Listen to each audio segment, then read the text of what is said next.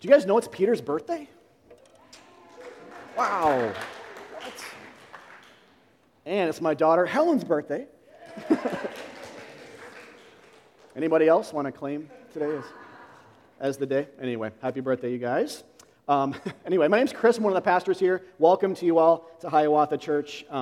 We are right now approaching the end of a series in the book of 1 Timothy, one of the 27 books of the New Testament. It's one of the three pastoral epistles we've been saying, or letters, which are the three letters that the Apostle Paul wrote to two of these kind of younger protege pastor types that he was seeking to encourage and equip in the gospel for their role as pastors in Ephesus and Crete, respectively. Timothy has remained behind in Ephesus to pastor the church there after the gospel kind of went through and all these people converted and they were kind of assembled into a church and so forth. So anyway, remember, the Bible takes the church very seriously. It acknowledges converts, I would say, and of course values that in many ways. But more than that, it values the church. It values ongoing conversion, ongoing growth in the gospel in the context of community with other believers and so forth. And so you expect then that the letters of the New Testament would be chock full of instruction on these types of matters. That's exactly what we have in 1 Timothy. We've learned a lot so far, if you've been here. Really brief summary, but this is a book then about pastors, how to identify them and call them into the role. It's who's qualified for the role, et cetera, et cetera. It's a book about the church. It's a book about life in the church. It's a book about good preaching and teaching, about how some Christians start well but don't finish well. The importance of grace in our theology has been a predominant theme. Going back to chapter 1, it's about how to behave in the church from chapter 3. It's about how to rightly assemble together and to gather on Sundays and throughout the week, how to call out extremely ascetic religious lifestyles in the church as demonic. It's about gender similarity and dissimilarity and how the complementarity between the two help tell a story, God's story, ultimately, how that takes shape in gatherings and different things. And today we're going to see how it's a book about caring for the helpless in the church, for the widow particularly. Some of you might be aware the Bible looks at widowhood and fatherlessness in a particular light in both Testaments, Old and New, as types of people God cares for. And so I'm just going to say that right off the bat, even though I know it might be kind of clear to most of you. This passage has a lot of instruction in it, but don't bury the lead. Don't miss the obvious thing that God really, really, really cares for us in this. And the window into that truth is God caring for widows, but it's broader than that. It's all of us, and I'll help us to connect some of those dots a little bit later on. And there's a reason for all of this, and so we'll come to that. But for now, let's just read. We're in chapter 5 today, 1 to 16. If you want to turn in a Bible you have or a phone app, this will all be on screen here, though, as well. So 16 verses, the first half, essentially, of chapter 5. So kind of mid-argument, but Paul's instructing Timothy again, kind of picking up, and he's saying here in verse 1, "Do not rebuke an older man, but encourage him as you would a father. Younger men as brothers, older women as mothers, younger women as sisters, in all purity. Honor widows who are truly widows. But if a widow has children or grandchildren, let them first learn to show godliness to their own household and to make some return to their parents, for this is pleasing in the sight of God. She who is truly a widow, left all alone, has set her hope on God and continues in supplications and prayers night and day. But she who is self-indulgent is dead even while she lives. Command these things as well, so that they may be without reproach. But if anyone does not provide for his relatives, and especially for members of his household, he has denied the faith and is worse than an unbeliever. Let a widow be enrolled if she is not less than 60 years of age, having been the wife of one husband, and having a reputation for good works. If she has brought up children, has shown hospitality, has washed the feet of the saints, has cared for the afflicted, and has devoted herself to every good work. But refuse to enroll younger widows, for when their passions draw them away from Christ, they desire to marry, and so incur condemnation for having abandoned their former faith. Besides that, they learn to be idlers, going about from house to house, not only idlers, but also gossips and busybodies, saying what they should not. So I would have younger widows marry, bear children, manage their houses, and give the adversary no occasion for slander, for some have already strayed after Satan. If any believing woman has relatives who are widows, let her care for them. Let the church not be burdened, so that it may care for those who are truly widows." Okay, so clear as mud, right? It's actually a pretty confusing passage. in 1 Timothy standards anyway, but a couple of sides that may help a little bit start to grant some clarity. My goal is to try to clarify a lot of this. I just don't have time for all of it, and some of it just kind of remains a little unclear, to be honest. But through that, help us to see how Jesus brings ultimate clarity to it and to get us to theology in the end rather than simply instruction. Okay, but let's just start with this simple aside. I think it's helpful, so details aside for a second from the 30,000-foot view, just to kind of take in the fact that Paul clearly, repeatedly in this letter, understands the church's family. So it's already come up more than once, but it's blatant here. The church is a relational entity. It's a family gathered underneath the fatherly love of God with brothers and sisters present who relate to each other, who love one another, who give to each other, and who do life together, all adopted by grace. And so it follows then in verses 1 and 2 that we'd have this talk about respectful and loving treatment of church members by pastors in family-centered terms. And of course, we know the New Testament is chock full of instructions and commands on how Christians are to love one another. Jesus himself puts this, I think, at the top of the ethical pyramid of Christian life. That is loving the church. And so keep that in mind as we go forward here, at least instructionally, the first half of this thing. The second aside would be to say widowhood in 1 Timothy is a layered and contextual idea in the first century, which is partly why it's kind of confusing. Christians have historically disagreed on some of the goals and motives behind Paul's teaching here, but one thing we see that will kind of set some of this up is that he has different types of widow situations in mind, right? He has a widow who has children and grandchildren, a widow who doesn't have children or grandchildren. Younger widows would be a third category. And then kind of amongst the younger widows, some kind of read into this section, it seems like Paul might be saying that some of the younger widows were involved in contentious and divisive activities or even false teaching, which would be kind of a fourth category as well, if true, which again adds a layer there. But in the end, in light of all the differences, Paul is writing to Timothy and instructing him on how to pastor them, how to care for them, how to give to them, how to support them, in some cases, how to raise them up for ministry in the church, which we'll come to. All right, so just to kind of spin off that a bit, this first section is 1 Timothy 5 on an instructional level. And one thing I should say, too, is that widows in the first century were in a much more hopeless and dire spot than they usually are today. And you kind of get this sense, too, when you read this letter, like, are there like a lot of widows? Because there's so many kinds. Like, is Timothy up to his eyeballs in widows? Maybe, I don't know. It just seems like there's so many. And in some churches, there just aren't as many, right? Like, depends on demographic or how big the church is. There might only be a couple of widows or in the church. But whatever the case is for a church, and I'll just say for Hiawatha, like, whatever the case is now, there always will be widows, right? People die. Husbands die. There will be husbandless situations or divorcees, husbands and wives who are divorced, and that are kind of similar, right? And so with all that said then, won't always be like this one-to-one correlation for us when we read this passage.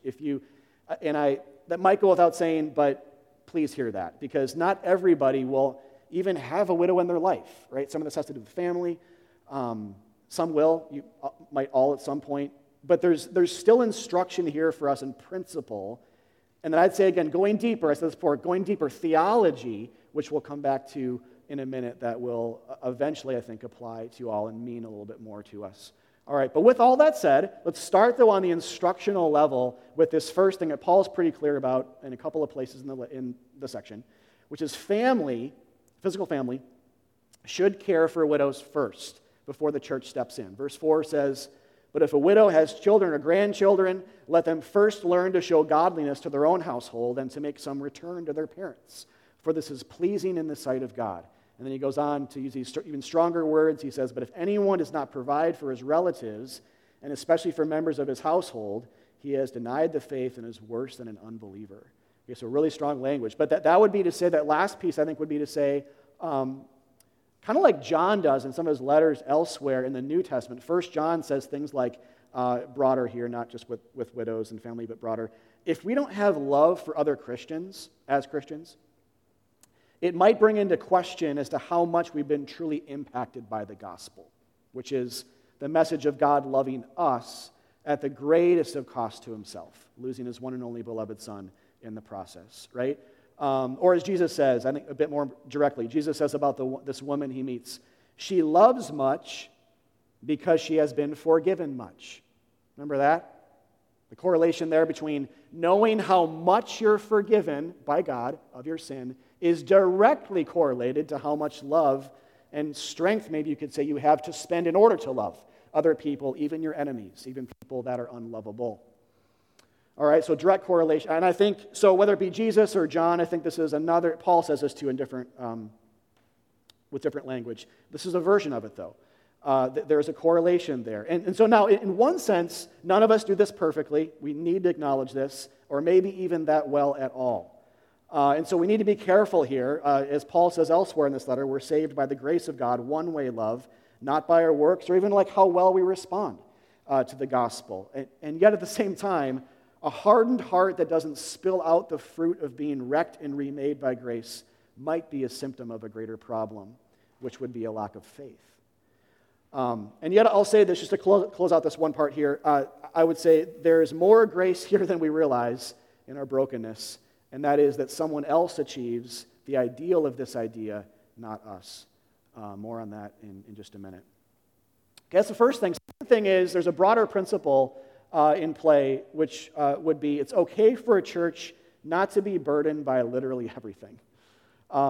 This maybe means a lot more to some of you in the room than others. And that's okay. Me as a pastor, I'm like, oh my gosh, thank you, Jesus. That's great. It's just like as a leader, it's like this is really, really helpful philosophically, and I'll get to that. But verse 16, let the church not be burdened so that it may care for those who are truly widows. So you see what he's doing? He's looking at like this big group of widows. Let's just say it's a big group, and he's differentiating. He's saying some can get care elsewhere, and some can't.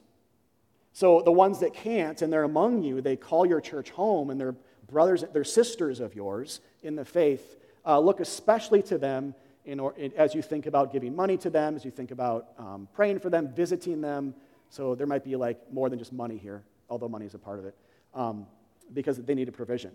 But giving to them in whatever way, think about them especially, but don't be burdened by those who aren't truly widows in the sense that they're not truly alone because they have kids or grandkids. I'd say, like, to widen out here a little bit more, I would say it's not the local church's job, then, to provide physical care in every way for every single person in the church, or even in a greater geographical context.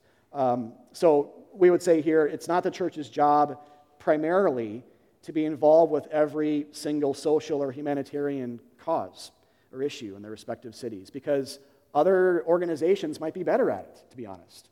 And other people might be more involved in an individual level, whether they're a part of your church or just outside. It might be easier just to farm that out, to use a phrase, right? Just let someone else do it because they do it a lot better than us. And we, as a church, we do some of that here on a physical level, caring for people that might knock on our door who are homeless. We do provide physical care, but we also provide resources to people who do it way better than us because we simply can't give them what they need on a physical level. It's just impossible for us. All right?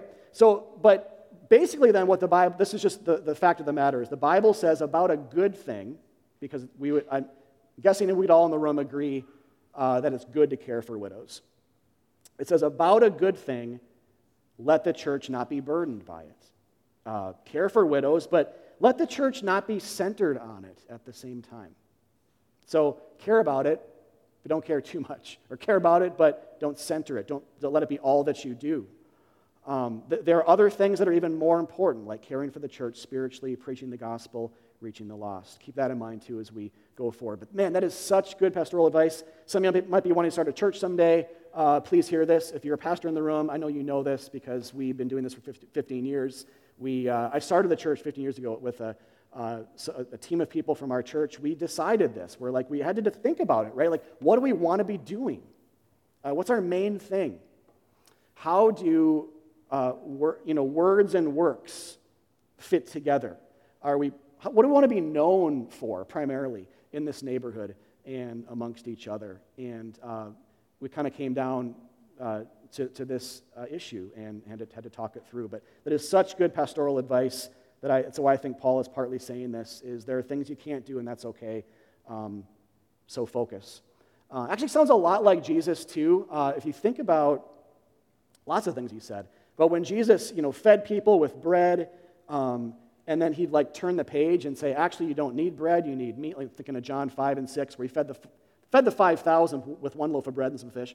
And then he'd turn the page, and he's talking about his own body as bread, and you need me more, right? You need to drink my blood in order to be saved. And people heard that, and they were super offended, and they left. But basically, people that came to Jesus and they were looking for physical stuff only, like physical healings only, and physical bread only, at some point were disappointed. Because Jesus put himself over the physical need. And it was precisely that issue that turned many people away. Not all, but today that happens as well. It happened in Jesus' day, happens today, when people realize that Christians care about physical things, but they care about something more than physical things. They care about Jesus more. They care about the gospel more. They care about conversions of dead souls more than the giving of physical money or bread or things to people. That's just the reality. And it's true. And we need to hear it. And churches need to hear it. If churches only do the former, they turn into a humanitarian group that isn't really Christian. They're just doing good things, but they're not saving people from hell and doing what the Bible's actually prescribing, which is to focus. Do some good things, but not other things. But even those things that you do that are good, don't make that the center. That's basically what this is saying through the lens of widowhood. All right, then more on that later. Then he says, let widows be enrolled. I think by enrolled, he means, a lot of people think this, so when I say I think, it's just contentious. So some people don't think this, but some people think, and I think, that he means to empower them for ministry as deacons. Other people think that this section has to do with the enrollment of widows onto a list of people who would be given money by the church, which it's possible that's all he means, but it seems problematic to me to require a level of moral uprightness that's very precise in order to get money from the church. That seems opposite to one-way grace. But possible that's maybe a mix of this. We just don't totally know. But it seems more likely that he means let some widows, if they're qualified, be deacons. Identify them for ministry roles in the church. And I think that's true here because if you look at this language about certain widows being enrolled, it sounds a lot like chapter 3 when Paul talked about certain qualifications for people being pastors or qualifications for people being deacons. Here he's talking about deaconship again, it seems, for certain widows.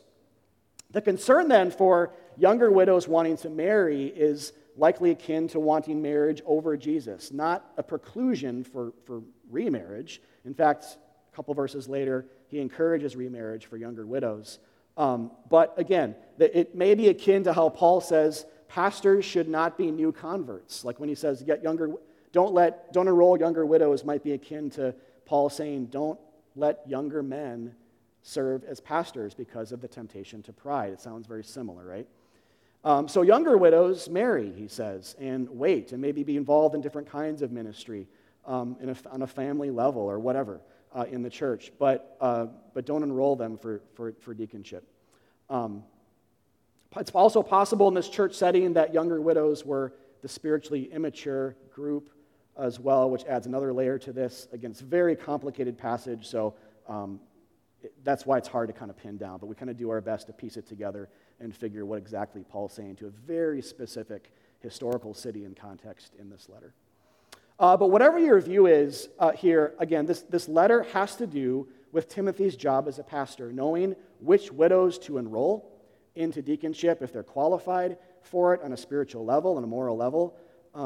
In the spirit of the pastor's job being equipping the saints for the work of the ministry. I put that verse up here because it's a different letter, but same author. A pastor's job is to help other people do the work of the ministry, not to do it all himself.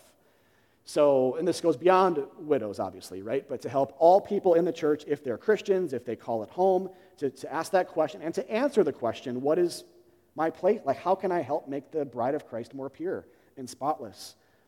Widows can and should ask that question too. I think it's pretty cool how precise, maybe oddly specific, but precise the Bible gets with that one spot that some people will be in life.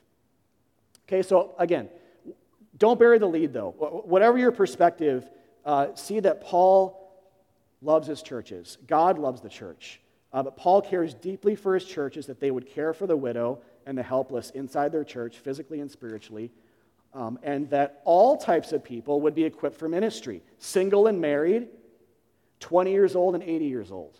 And again, I love that is the spirit of the idea here, is that whatever your age, whatever your lot in life, whether you're lonely or not, whether you have kids or not, married or not, whoever you are, if you're a Christian, if you're part of the local body, a brother or a sister in the faith, that part of a pastor's job is to help that person think, whether it's loud or quiet, big or small, formal or informal, to think about how to encourage and serve and build up the bride of Christ, which is the church.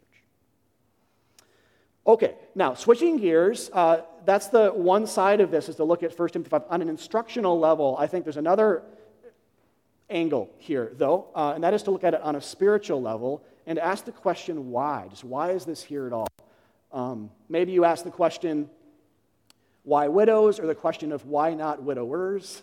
Or the question, why is this so long in the letter when you have seemingly more important things said in shorter sections? Like why is this taking up so much ink, or place here in the book? Those are all great questions. But the next question is to ask, though, why? It's also to ask the question, what else is being suggested or said?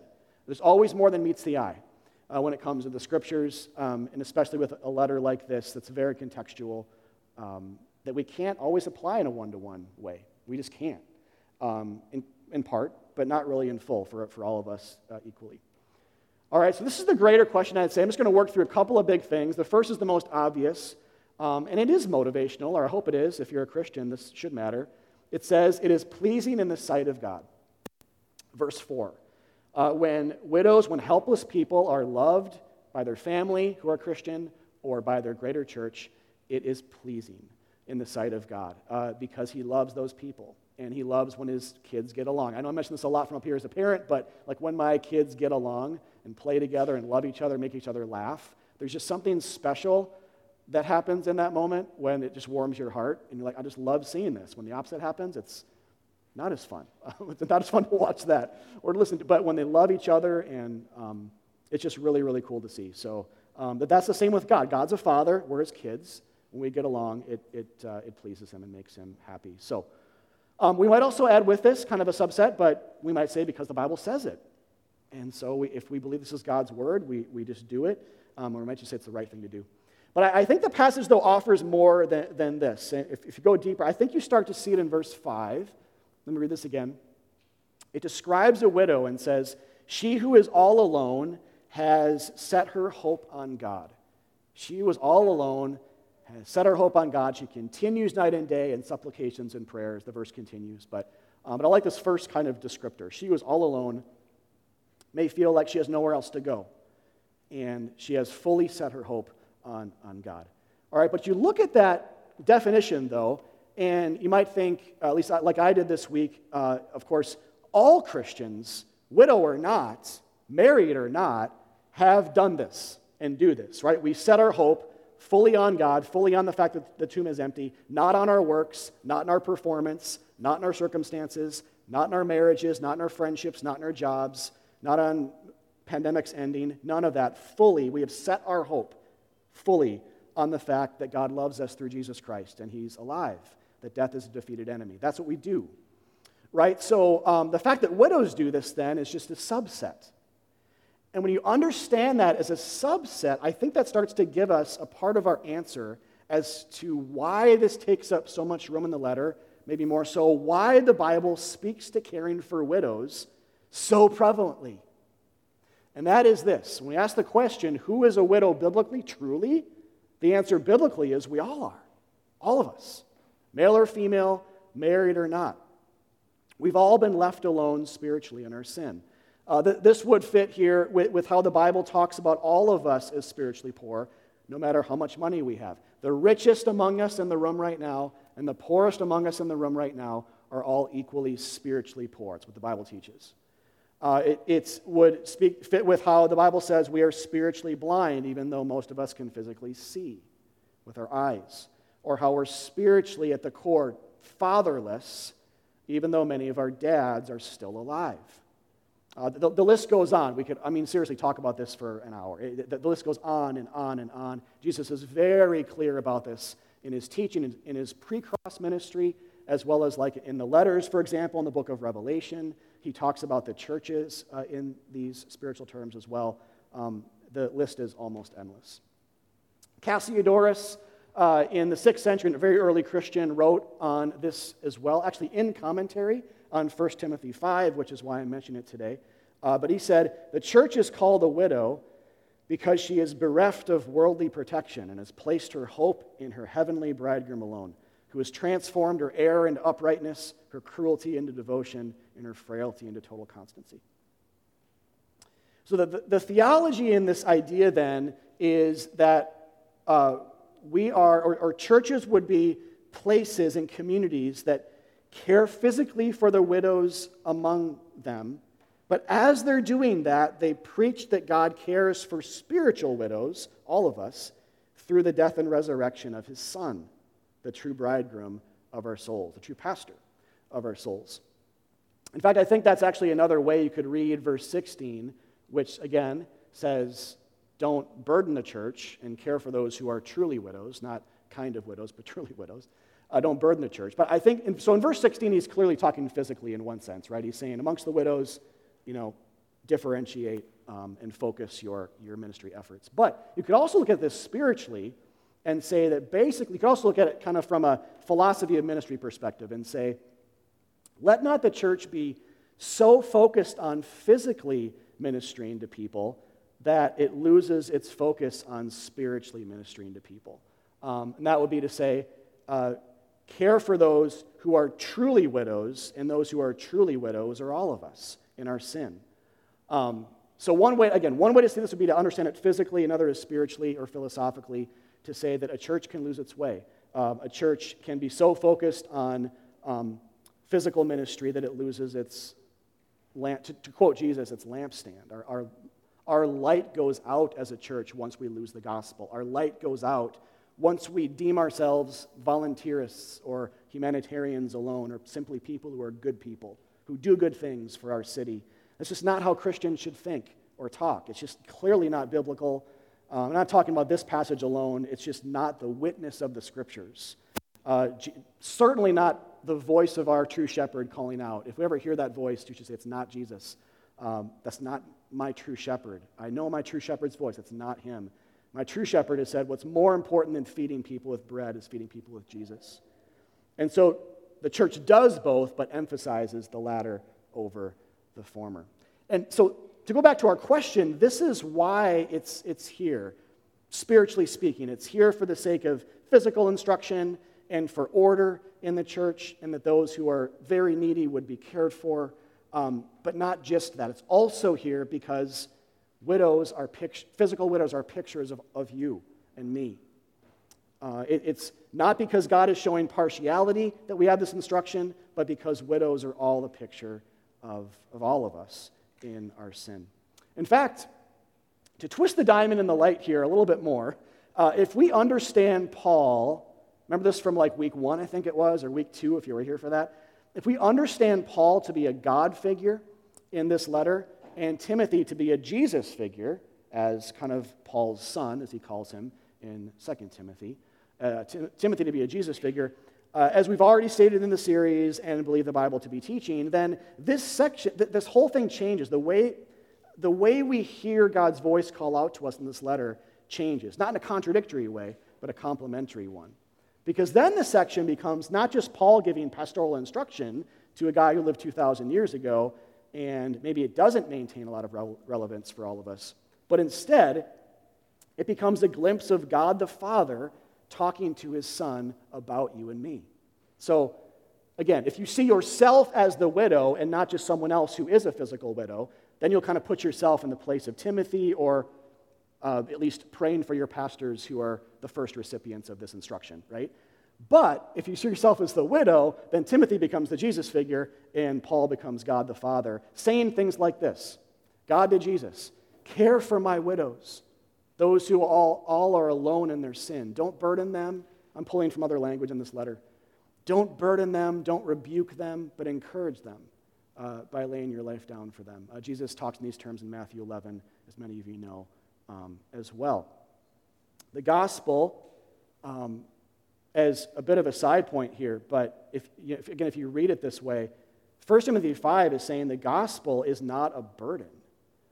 It's one thing for Paul not to want the church in Ephesus to be burdened in a physical way. It's another thing to say God doesn't want us to be burdened by rules. The gospel is a fresh drink of water. It's not something we should wake up every day and feel like, wow, it's so hard to be a Christian. There might be days of that, but predominantly, 99 out of 100 days, it should be like, it's actually easy. It is light to be a Christian. It's a joy. I don't have to, do something to make God happy. Grace is one-way love, not two-way. It should rarely be considered a burden because of what Jesus said here. Look at what he's saying. We're not making this up. So again, to kind of like flip the way we hear and apply the voice of God to different characters in this letter, it changes everything, right? The gospel's not a burden. It's a cold drink of water to parched, weary sinners like you and me. But one thing, it's many things, but one thing it's not is a burden. It's not heavy rules.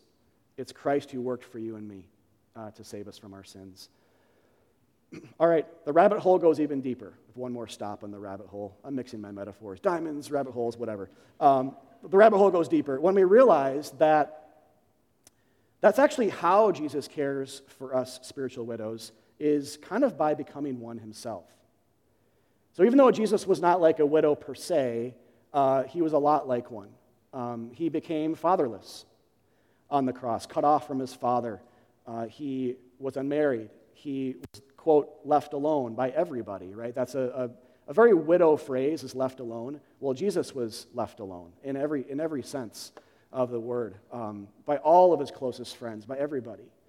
And he did that we, widows in our sin, might be brought in, that we might be, quote, enrolled into his family, washed, included, remarried to Christ, our bridegroom, spiritually speaking, and saved forever. If you didn't know this, the Bible is all about substitution. So the Bible uses a lot of language, talk about what happened on the cross, but substitution is the primary thing. Jesus became what we were. He became human, but he became a sinner on the cross, like Leah prayed, I believe, after welcoming. He became our sin. He became the darkness that we were. He took on the negative sides of passages like this so we might take on the positive side. He could say he was uncared for on the cross and left for dead, that we might care for widows, but be cared for ourselves, but then care for the physical widows among us. Enrolled, unenrolled here, but and dying outside the city. Remember that theme? Dying outside the city? Man, all these themes of where he died and where he was, who wasn't there. All these themes carry with it just this notion that he died apart from God. He died as an exile. He died as a cast out one, completely and utterly rejected. That you might not be. He died for you and me, not primarily as an example to follow. He died with nail-pierced hands, keeping his scars forever, mind you, so we'd always remember that it's his scars and the works of his hands that save, not the works of yours. All right, so to kind of wrap this up, there are two lenses, and this is a little bit of a teaching moment, but more importantly, hear the gospel in this. When you guys read the Bible, sections like this especially, there's a couple of angles to see, and they're not on equal footing.